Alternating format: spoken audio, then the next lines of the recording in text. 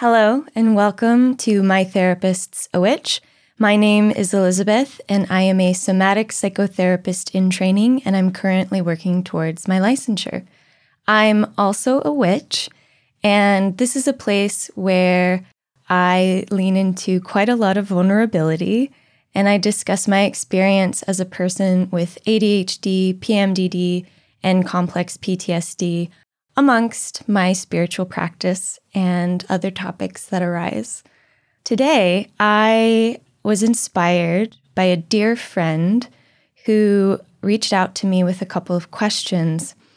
And these questions brought up a lot in me that I really wanted to take some time to speak to. The first question was pertaining to fear and the curiosity around, am I too embodied? Now, as a highly sensitive person myself, I have definitely had moments where I think that way.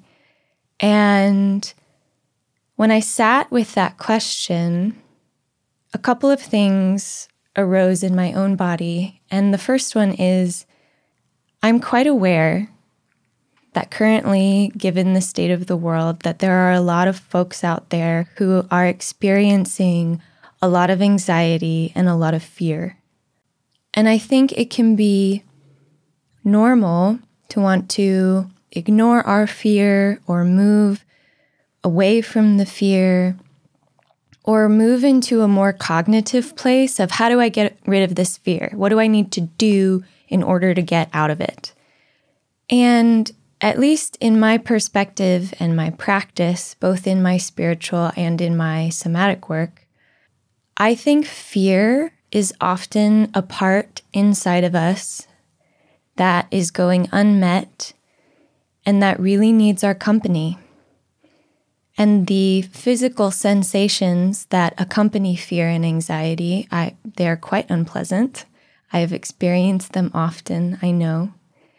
That I think because they are unpleasant, and we often live in a culture that does not teach us how to be with discomfort, that we cut off our body's natural way of moving through our fear and anxiety. So I thought I could share with you a little practice that I do when I'm noticing that I'm in fear. So I invite you to take a few moments,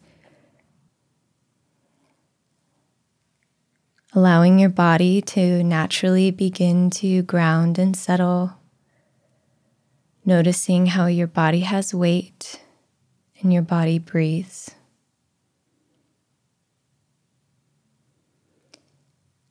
And so for me, when I notice that sensation of anxiety or fear in my body, usually I can tell where it's beginning in my body. So fear for me really begins often in my chest. And so I move my awareness to that home of fear. And I invite the sensation of fear fully into my awareness. And often the sensation gets a little worse. It can increase in intensity. There can be a tightening. There can be a pressure. Really, whatever that sensation is for you, even if it is unpleasant, see if you can find a place inside of yourself where you can really be with that feeling for a moment. And if it's too much, ground, feel into your feet. But if you can be with this feeling, and this is what I do at this point, is that as I'm in consciousness of my sensations, I'm noticing that there is a part of me that is watching this experience.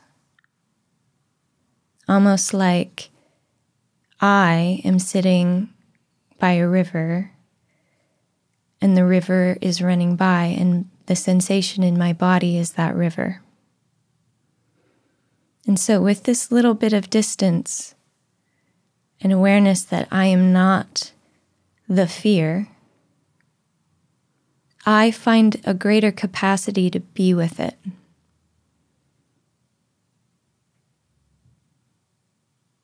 And now in this moment, you may not get to this place.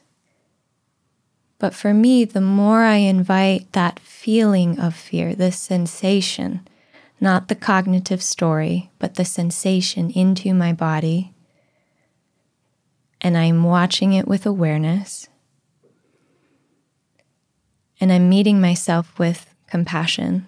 Like in this moment, there is a part of me that's really afraid right now, and that's okay. That eventually I get to a place where the sensation starts to change, where it's not as intense as it was when I started. And it is as if I am allowing the fear to pass over me and through me. And when I allow that process to happen, when I ride the wave of my sensation and I don't cut myself off from it, and I don't move into cognitive bypassing where I try to understand what's happening, when I'm simply with it, trusting my body, allowing it to do what it knows to do with this, there is always relief at the end. Now, this is a practice, and it does take time to develop. But from a somatic psychology perspective, looking at it kind of in a parts work frame, often the part of me that's the most afraid is a very young part inside of me. It's the little Elizabeth inside that can't quite understand what's going on in the world. And for me, this little part is beyond logic and reason. And it doesn't help her, my little one inside, to try to talk to her as an adult, to try to move her out of her feelings. And often if I do that, it makes things really bad. And sometimes I'm not perfect. I definitely do that. And she feels alone and scared even more. But when I can meet the little Elizabeth inside with my wise adult self that knows that simply being company, that simply being is enough, that there's something even inside of us when our consciousness and our parts meet, that a softening happens, an opening happens. And what I feel is that when I can do that, my little one inside feels comforted, can feel my wise adult self with her, and knows, oh, I don't need to really worry about this because, I'm too little. And no one's expecting me to understand or deal with this. And it's as if my younger self is in the presence of an adult that is really calm and saying, I understand you're afraid right now, and I got you. So for me, I don't think any of us are too embodied. Even if our body feels like chaos within sensation. And often I get curious if what feels bad or too much is really a part that has been alone for far too long, and that the part is screaming for someone to help them. So, transitioning a little bit, and perhaps now we're in a different space in our body. I feel like this practice and kind of way of being with ourselves is quite tied, at least for me, to my spiritual practice.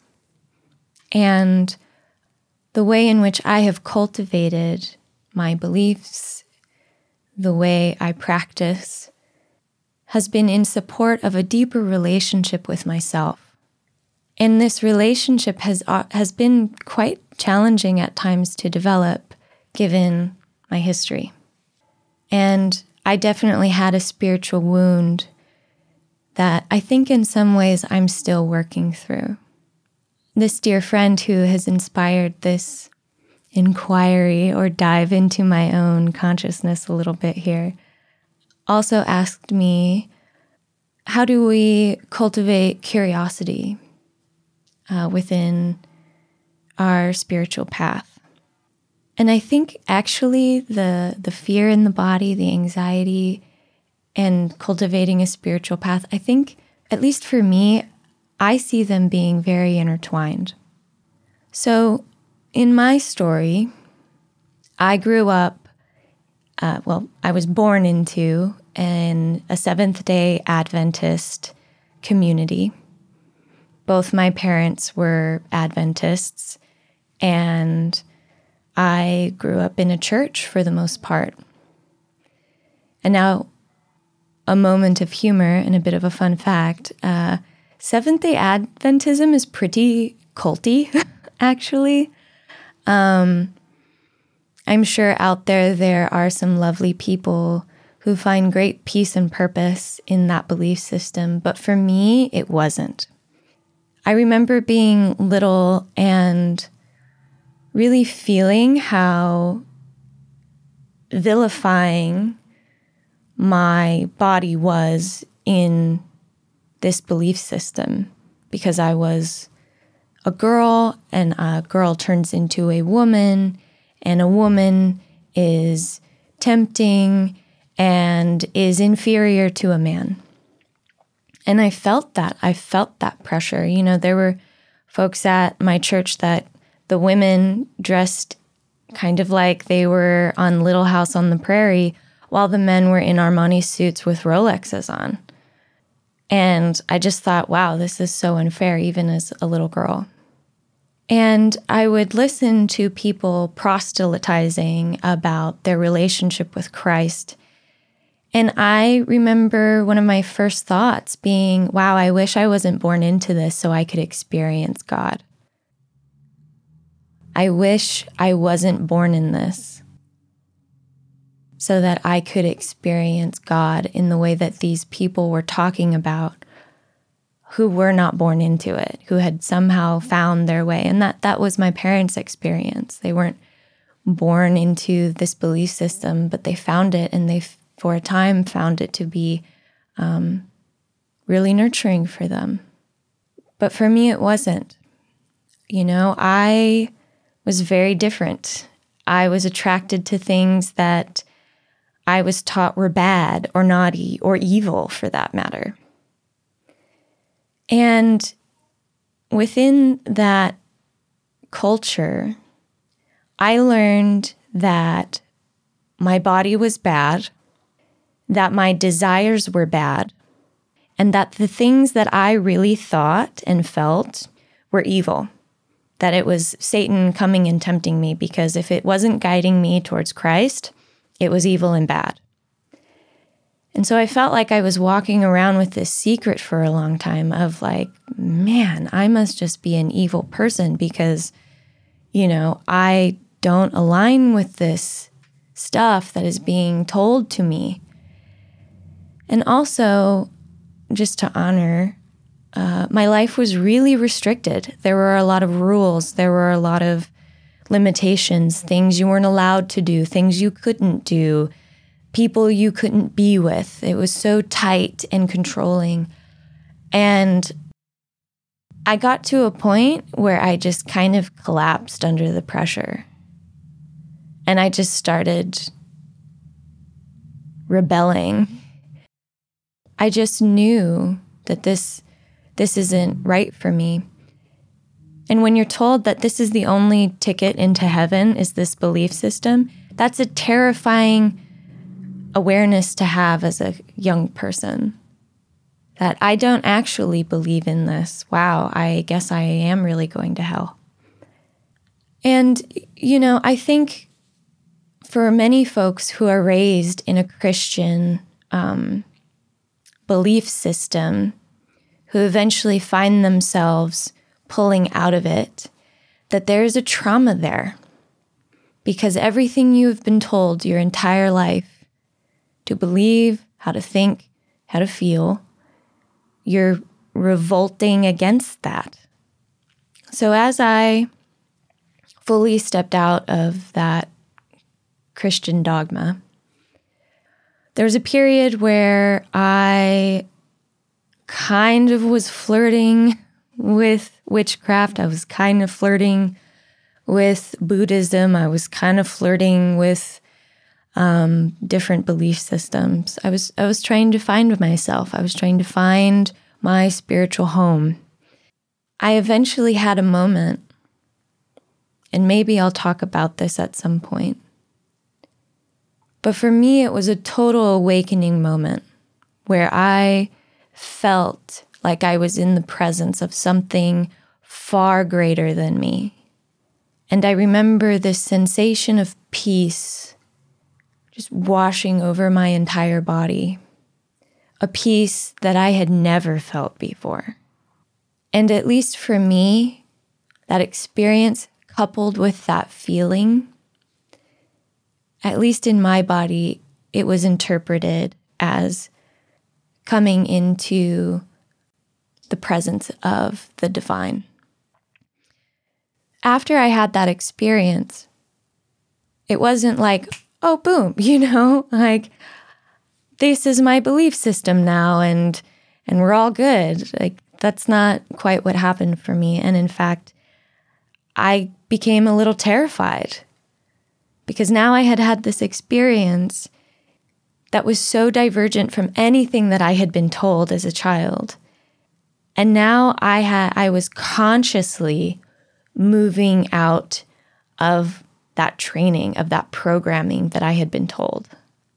It was really hard because there was still a little voice inside of me that was like, well, what if you're wrong? like a little voice inside my head going, well, what if Christ is real? And what if when you die, he's going to be real angry and disappointed in you?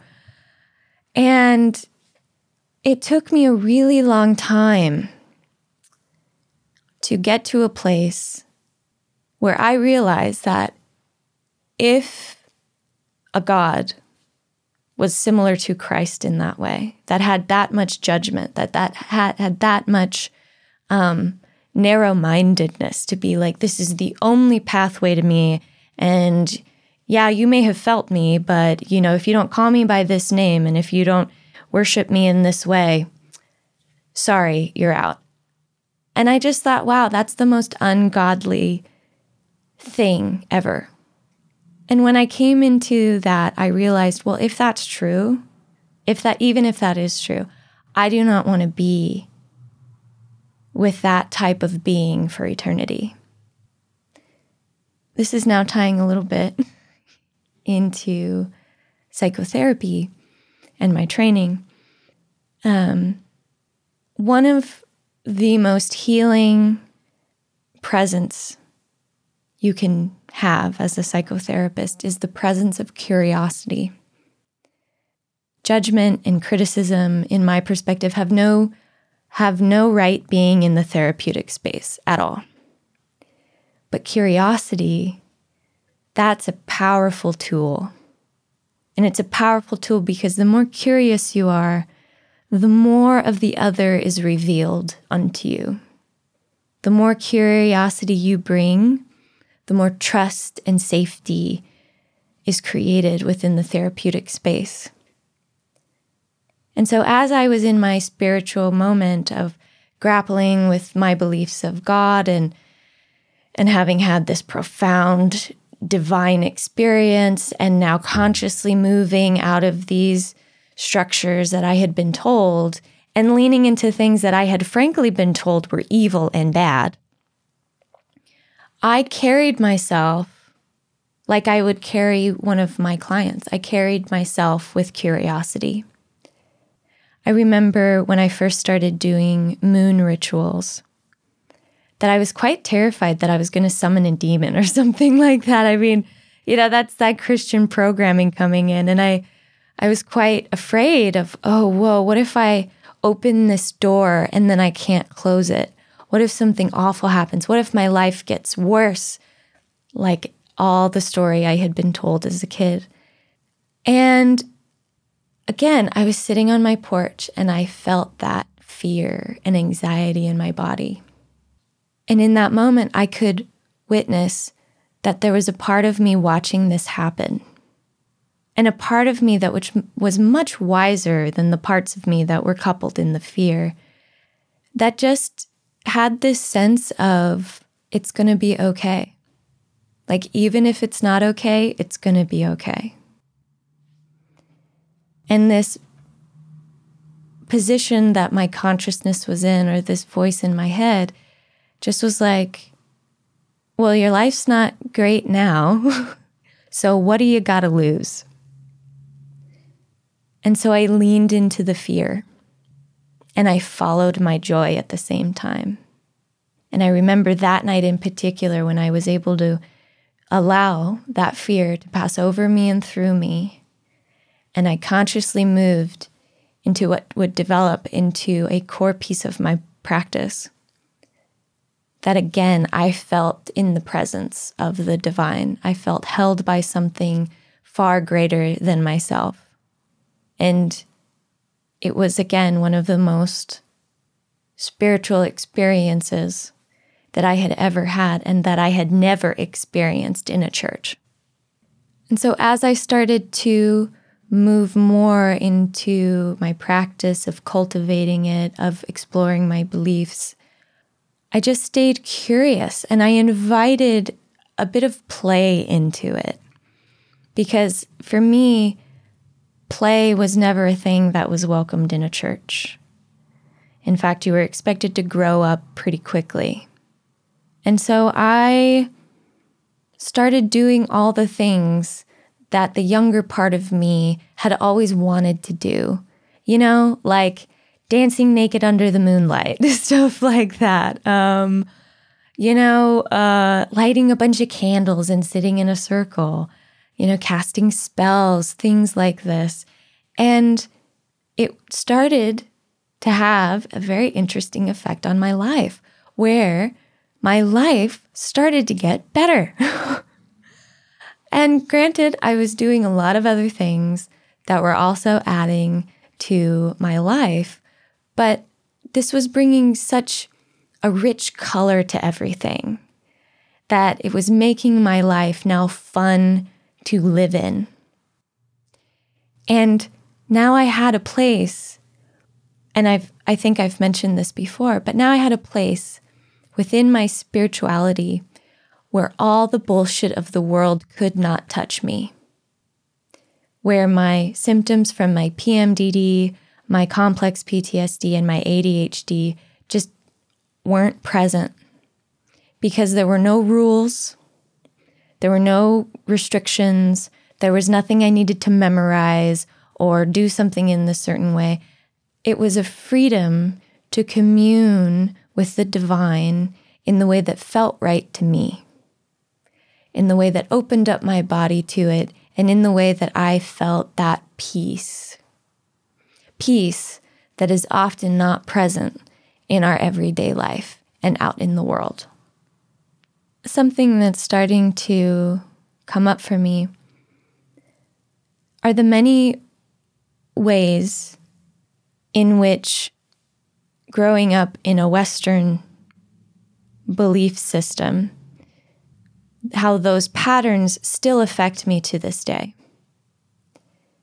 And a huge thing that I am in noticing of, and I am currently in consciousness trying to break that pattern, is the pattern of over-explaining myself, over-justifying my beliefs, trying to get other people to be like, oh yeah, that makes sense. And I notice when I do that, a lot of anxiety starts to kind of arise in my body. Like the fear starts to come in that tells me, wow, these people must think I'm crazy. Like if I'm into this, they must think X, Y, and Z of me. And, kind of in witchy communities, there's the conversation of coming out of the broom closet, so to speak. And for me, it was sort of like I flew the door open and then I kind of just stood in it, right? The door was open. People could see I was in there, with my broom and my hat, but I wasn't quite ready to, walk out of it. And I noticed that I was moving myself towards people that didn't get it, that didn't understand it. And there was this almost need for me to get them to understand it, to get them to realize that this is working for me, that this is great for me, and blah, blah, blah. And when I noticed that pattern, I realized that no amount of explaining or talking about it with these people would ever give me what I actually wanted from them, which was for them to believe me. And I remember confiding in a dear friend. I love her so much. We align. We even have the same name. So in many ways, I feel a twinship there. And I remember sharing sort of this hurt that I was carrying attached to my spiritual practice and my identity as a witch that was emerging and coming forward. And she just said, well, what if you just were like, fuck them? And there was something about the sharpness of that hit me in a way that broke through all the patterning that had happened in my youth. And then she said, what matters is that you believe in it. And what matters is that you like it. It doesn't matter if Joe Schmo believes that this rock has a certain vibration that then has this effect or quality on the body or your spirit or soul. What matters is that you find comfort from it. What matters is that it helps you. And I realized in that moment that I was anticipating judgment. I was anticipating criticism and judgment from all the people around me, particularly the people that I knew did not share in my beliefs. And when I noticed that, I realized, looking back, how I had become defensive, how I had started to become quite sharp, and how I was hurting myself in that process. I was hurting myself because I was anticipating judgment and criticism, which was starting to activate my body, get it ready to fight. And then I no longer was open to the other person. And in fact, I had just shifted the paradigm that I had been raised in, where Christians are like, everybody else is bad, only we are good. I was flipping it to where all Christians are bad. And I realized that's not going to change anything. That's not going to make me feel good. That's not going to free me. Maya Angelou has a quote, and I don't have it up, so I think I'm really going to butcher this, but it's something along the lines of, nothing human can be alien to me because I am human. And so when I again noticed this, and I'm sitting in the presence of my dear friend, also receiving just how grounded she is in her stuff, how she doesn't care if people think she's crazy, how she doesn't give a shit if people don't like what she does. She's like, I don't need them present for it. And it liberated me. It liberated me to release the judgment and the fear of criticism. It liberated me to let go of that story that all Christians are bad. And it liberated me to dive deeper into my spiritual practice just because I liked it. And that was reason enough to keep going and to keep doing it. I often feel this to be true, that my liberation liberates. And in that moment, speaking with my friend, being in the presence of her spiritual liberation, it liberated me. I don't think there's any wrong or right way to spirit, to a deeper relationship with yourself, or to just a greater sense of peace, as long as it doesn't infringe on another. If it's just for you, then do it. If it works for you, then try it. If you're curious about it, then lean into it. And I noticed that when I liberated myself in that way to my spiritual practice of really owning who I am and how I show up in the world, that more of myself started to come online, and I started to really get a sense of who I am. For me, I felt like for the majority of my younger life, really for most of my life, that I had to wear a mask, that I had created this sort of false self just to be able to get through life, just to be able to have my needs met. And that creation of the false self really started to happen within the church that I was raised in. There were people that I did not like. There were people that I did not want touching me. There were people that, in fact, made me so angry to be around, but I had to swallow all those feelings and make nice. I had to be respectful. I had to be humble. And these people who I was told really loved me hurt me because they weren't seeing me and they weren't listening to me. And I think when we start as folks who have been raised in a Christian doctrine and we start to leave it, we start to go, this isn't for me, and we move out.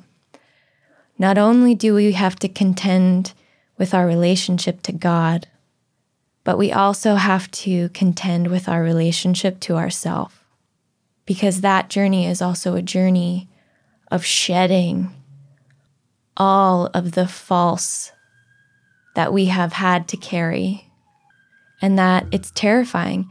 It's terrifying to think that who you think you are, you're not. And at least in my process, I really clung to my false self for a while. Like, damn, I'd worked really hard to build that up, And damn, it got me a lot of what I needed. It got me a lot of what I wanted. And it was terrifying to let go of it. It was terrifying to think, oh my gosh, my entire world might get flipped upside down. But when I finally let go of it and my body moved into my true self, I became so much happier. I became so much more grounded in my purpose. And even though I go through hard things, there's a resilience there because I'm not facing those hard things from a farce where I can't actually say, yeah, these things are really hard. When I'm in my true self, I get to cry. I get to acknowledge these things are really hard. I get to be a mess. And in that, within my true self, I move through and past my suffering.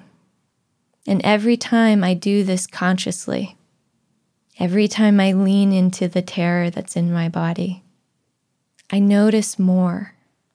My awareness widens, and I realize I have so much more capacity than I ever thought this body could hold. Like I said, when we move into this process of healing that spiritual wound, of perhaps the story of, I'm not spiritual, I'm not Christian, I'm agnostic or whatever, but you realize inside of yourself that there's a channel, there is a spiritual need inside of you. And now if you're a bit more cerebral, perhaps this channel was opened in me from some neural pathway because I was literally given, the Jesus juice from the beginning. I was literally told there is a heaven. I was literally told there's a devil and a Christ. I was literally told that there is something beyond this life. And maybe that, while I was developing as a child, opened something inside of me that is just always going to be open. But regardless of how it was developed or where that need comes from, I have a spiritual need.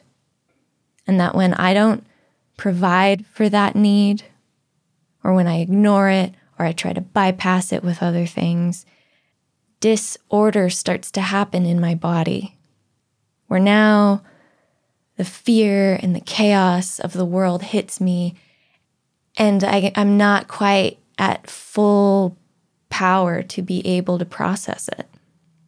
And so for me, recognizing that I have a spiritual need and that I need to have a spiritual practice, because that's what also fills up my battery in such a way that now I actually can sit with the overwhelming discomfort within my body.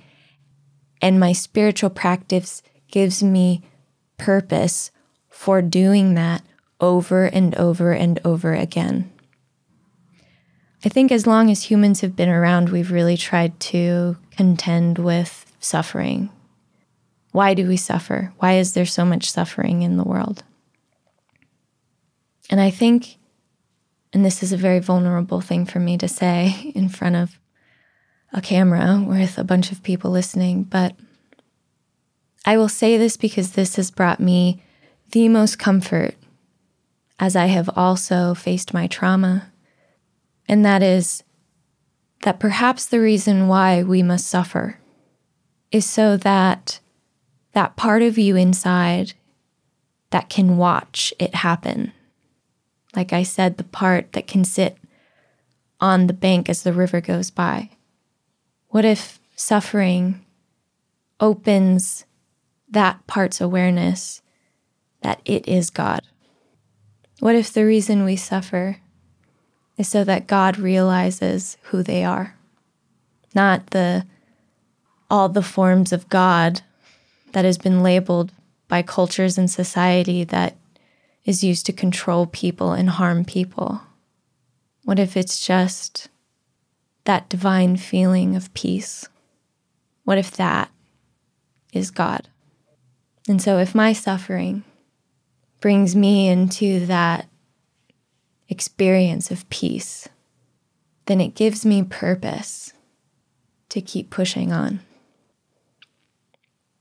But this is my story. This is the story I tell myself. And perhaps it's not your story, but maybe something that I've shared has awakened something inside of you so that you can come to your story, so that you can move on your own path.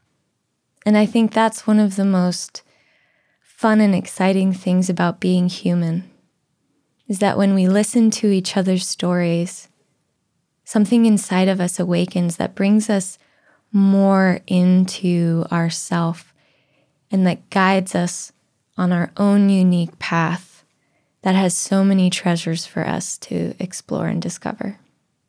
As always, I want to thank you so much for being here and sharing this time with me. Most recently, I have just been blessed with so many messages from people with encouragement and resonance, and it has really touched me. So thank you for those watching and listening who have seen the part in me that often goes unseen. What a gift you have given me. I wish that something that I said, maybe even just the way I said something, has landed in such a way that has brought you a little bit of comfort and a little bit of peace. I look forward to the next time we get to be together, and until then, take care. Bye.